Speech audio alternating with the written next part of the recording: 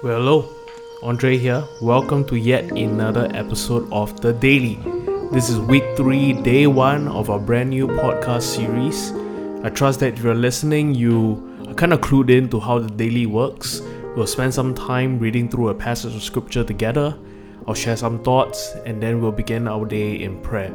Now, our hope here is through this exercise, through immersing ourselves in scripture and prayer, that we will increasingly grow to be a people who are centered in God's presence, His truth, and His peace in this time of unprecedented shaking, of uncertainty and unpredictability, that we will be a people that is resolute in hope, in faith, and in love.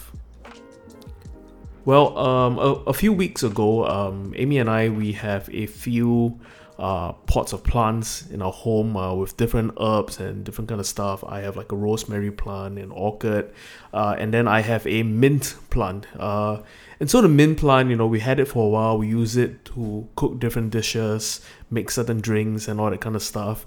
And we saw that it was struggling for a while. And I looked at it, and it looked like it was basically the leaves were all withered.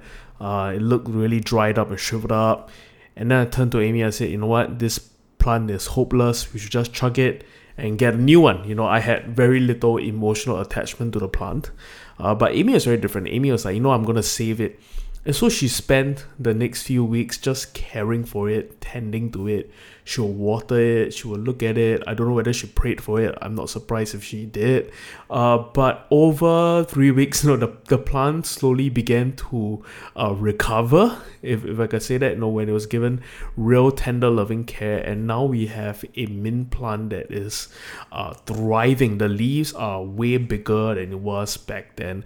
And, that is a lot to say about Amy's patience, her loving kindness, and my impatience and just overall emotional detachment when it comes to plants. Now, you can't share a plant story and not quote John 15, right? And this is a verse that we are all so familiar with. It's about abiding in the vine. And I think, this passage of scripture is going to be such a key passage for all of us, even as most of us begin our first week being homebound, adhering to the social distancing measures, being for the most part pretty isolated, and are just cooped up, spending a lot of times in the quiet.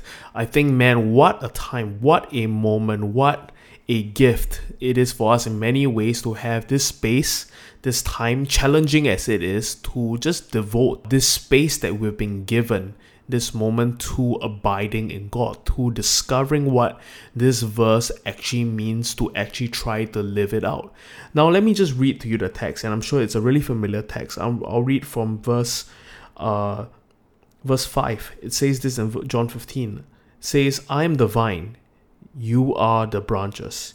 He who abides in me and I in him bears much fruit. For without me you can do nothing. That is God's word. Now I love that, right? It says, I'm the vine, you are the branches. He who abides in me and I in him bears much fruit. Now the word for abide is the Greek word meno, and it means to remain, it means to stay, it means to not depart. And often when we talk about abiding, I think, we talk about it in the sense of like, stay put, do not leave, and we think of it more as a statement in reference to location. So we think of it in the sense of like you coexist, you are present where God is present. And we think of abiding in the sense of being in a similar location. But if I'm reading the verse right, I think abiding is way, way deeper than just coexisting in the same location. Jesus, he uses the language of the vine and the branches. And if the branches is disconnected from the vine, it can do nothing. It cannot bear fruit. Now, just have that imagery in your head, right? Of the vine and the branches. Suppose the vine and branches are just two separate entities being in the same place, coexisting, remaining together, abiding, so to speak, in that regard. Would any fruit be possible? No, surely not. The vine and the branch has to be connected. And in that connection, in that union, that is where fruit happens. And I think that is what Jesus is trying to say in that moment. It's not simply being where God is, but it is coming into this place of deep connection, union, intimacy with Him that fruit happens. And I love it. He goes on to say that without me, you can do nothing. Without me, you can do nothing. If there's one line, if there's one thing we are to learn through this entire season that we're going through together, it is that line. Without Him, without Christ, we can do nothing. We can plan, we can try to predict, we can hoard, we can rely on our skills and our ingenuity, but there comes to a point where we will realize that apart from Him, we can do nothing. And we posture ourselves in humble surrender to a God who thinks, to a God who knows, to a God who moves in ways that go far beyond our comprehension. Now, there's this story which is not too known, but it's one of my favorite stories, and I'm sure we're all familiar with Neil Armstrong and Buzz Aldrin, the Apollo 11 mission, and they were the first two human beings to make it on to the surface of the moon. Now, Buzz Aldrin is a believer, and he wanted to commemorate the landing of the moon, this historical landmark achievement of all of humanity, all of mankind. He wanted to commemorate that moment with a spiritual act. And so he says that during those first hours on the moon, before the planned eating and the rest periods, I, Buzz Aldrin, reached into my personal preference kit and pulled out the communion elements along with a 3x5 card on which I had written the words of Jesus. I'm the vine, you are the branches. Whoever remains in me and I in him will bear much fruit, for you can do nothing without me. I then poured a thimbleful full of wine into a small chalice and waited for the wine to settle down as it swirled in the 1/6 Earth gravity of the moon. And my comments to the world were inclusive. He said this: I would like to request a few moments of silence and to invite each person listening in, wherever and whoever they may be, to pause for a moment and contemplate the events of the few hours and to give thanks in his or her own way. And after he gave thanks, he partook of the elements and he prayed for the mission that was ahead of him.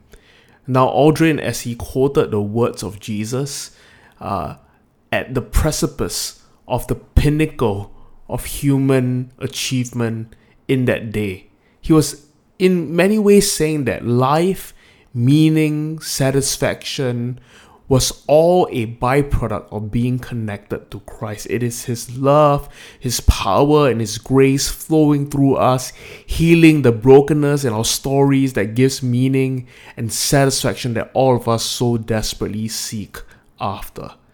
The life we long for is not something we can discover or invent or declare to be true, but the life that we long for is something that we receive, and receive it by being connected, by abiding in the vine, by experiencing union with God.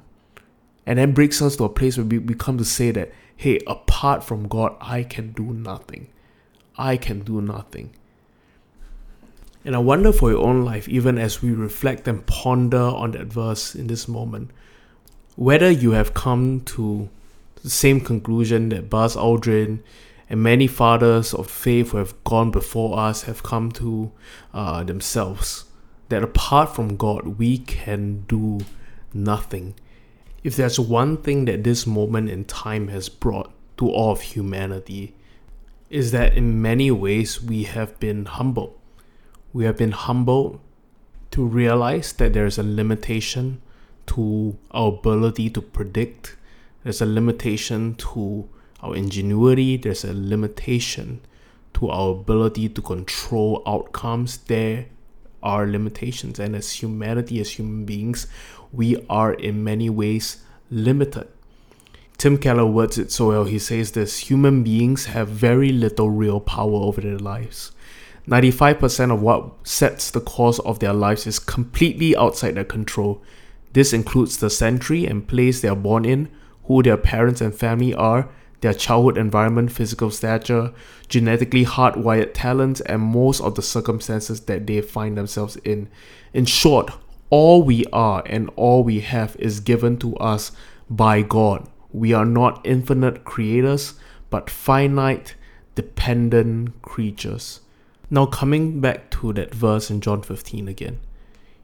If there is anything that causes us to not want to abide or to not desire to slow down enough to experience union with God, it is that sense of pride.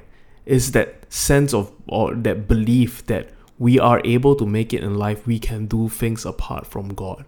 And perhaps in this time of isolation, of having margin as we seek to abide in God, maybe in this moment it's not so much an opportunity for us to regather, regroup, and rebuild, so to speak.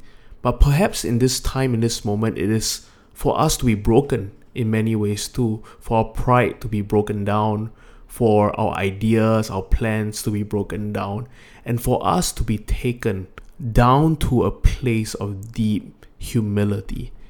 And perhaps that is the pathway for us to experience abiding, being with God, union with God.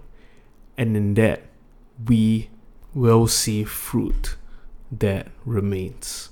This is the promise of Scripture. Now let's take a moment, as we always do, to just center our hearts, our minds on God's truth and His presence. Let's take a moment to let the words of Scripture sink into our heart, to move beyond our head, to move beyond just comprehension, but into a deep, profound experience. And I'd like to read that passage of Scripture over you, even as you spend some time in contemplation. And let the words, every single word of this passage, feel it move from your head into your heart, and let this word sink in deep into your heart, into your spirit, even as you consider whether you have entertained these prideful ideals that we've talked about, and allow the Spirit of God to surface some of these trust structures, some of these things you default to as pillars of support and strength, and allow the Spirit of God in His grace, in His mercy, His kindness, to tear these things down brick by brick, and to build you up once again in love, in surrender, and in trust. Let me read this passage over you once again. It says this in God's word: I am the vine, and you are the branches.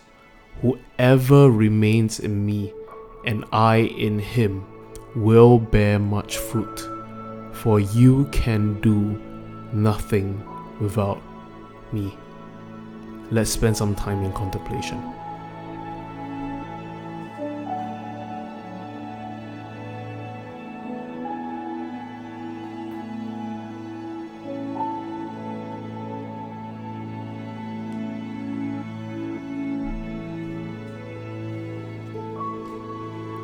Awesome, thanks for doing that. Let me pray for you even as you begin your day. Father, in this moment we acknowledge that we can do nothing apart from you. In spite of all that we have accomplished and acquired in life, God, we profess that we so desperately need you. And God, we pray even in these challenging times, even as we are facing this sheer amount of unpredictability, fear, anxiety in our hearts of the future, let this moment in time be a reminder that you are a God that far exceeds our human comprehension and our understanding. And God, as finite creatures, we profess our need for God who is infinite in wisdom and power. And God, we thank you for this outrageous privilege of being able to be in union with you, to be in you, to abide in you. God, we thank you for this great grace and invitation. And God, we ask, even as we spend the next few weeks in isolation and quiet, where we have all this margin and space, that we will respond to your invitation. God, as you beckon us, as you call us deeper, Lord, we your people say yes, and we would pursue you to know you in the deep.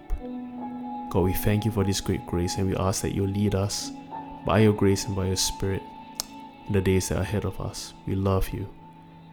In your name we pray. Amen.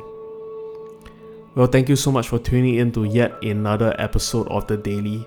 I hope you are blessed and that you would take the time that you've been given with all this margin that we have now at home and use it wisely, but also use it to pursue God in the deep. He is beckoning. Let's respond to his invitation. We'll see you in the next episode. Grace and peace. Hey, thanks so much for tuning into the daily podcast. We'll have fresh new episodes out for you every weekday. If you like what you're hearing and want to check us out, you can look us up on our website, www.thecity.sg, or check us out on our various social media platforms. We'll see you at the next episode. Peace.